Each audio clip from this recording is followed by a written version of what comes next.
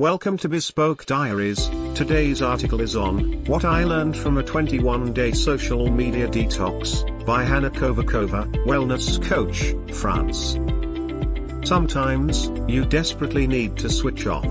Here's why. In the digital age there's this ever-growing pressure to be always on, always inspiring, always going, always pushing. Honestly, it's a soul-sucking vortex and it can destroy your health, follow burnout, your creativity and your relationships.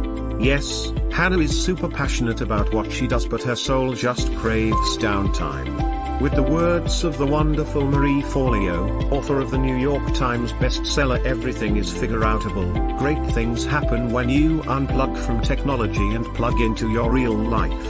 If you're constantly listening to the noise of the world, it's impossible to hear the whispers of your soul. So Hannah decided to break up with her phone. Here's what she has learned. According to statistics, in 2022, the average time spent on social media was 147 minutes. And that's just an average. Many people spend more time liking, commenting and sharing stories than eating, drinking, shopping and real-world socializing. In a lifetime that means spending 6 years and 8 months using social media. Ouch. She is from a generation remembering times before mobile phones. We were out a lot. She remembers her parents checking all the pubs in town because we didn't specify the name of the pub we went to. We didn't have a phone, so we were supposed to get home on time. Or not. And summers were even better. We went to outdoor festivals and concerts and earned money as camp instructors. Now, the whole generation spends most of the summer hanging out alone in their room with their phone. As one girl in the somewhat sad article with the title, How Smartphones Destroyed a Generation said, we didn't have a choice to know any life without iPads or iPhones.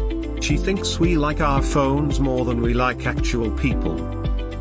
This dramatic change from one generation to another leads not only to so-called texting thumb, text neck or mobile phone elbow, but can have a major impact on mental health. Depression, suicide, mostly among girls, body image issues, relationship issues, when the interaction around the dinner table dies off because everyone has their mobile phone handy, and sleep issues. What we see is a major mental health crisis.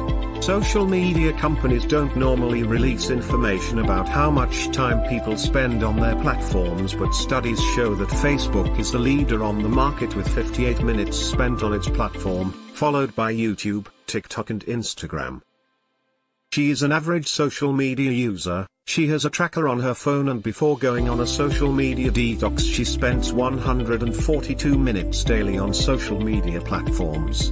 Just the first day of the detox, the time on SM decreased by 1 hour. 1 hour.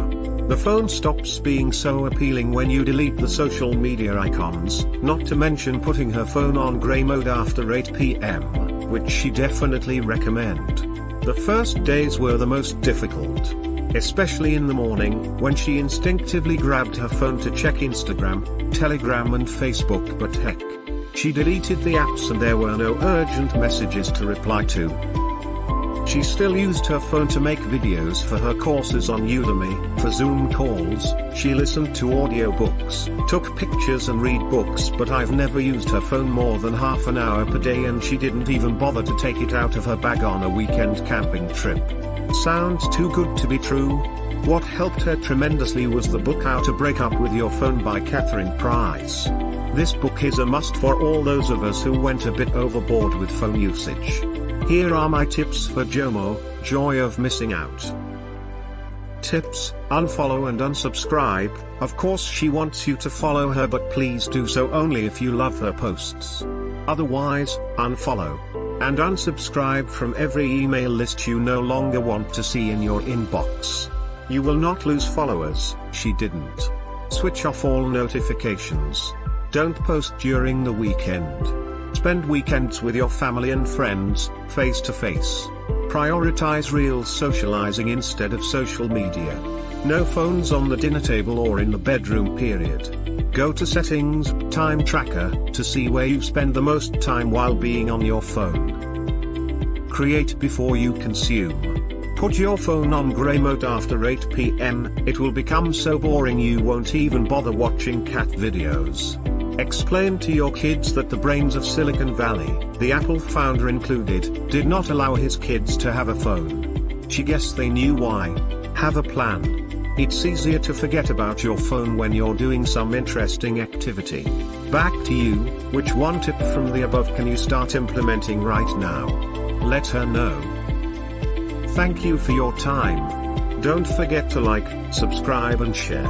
Do leave your thoughts in the comments section below. For similar type of article please reach us at contact@thebespokediaries.com or you can visit our website www.thebespokediaries.com.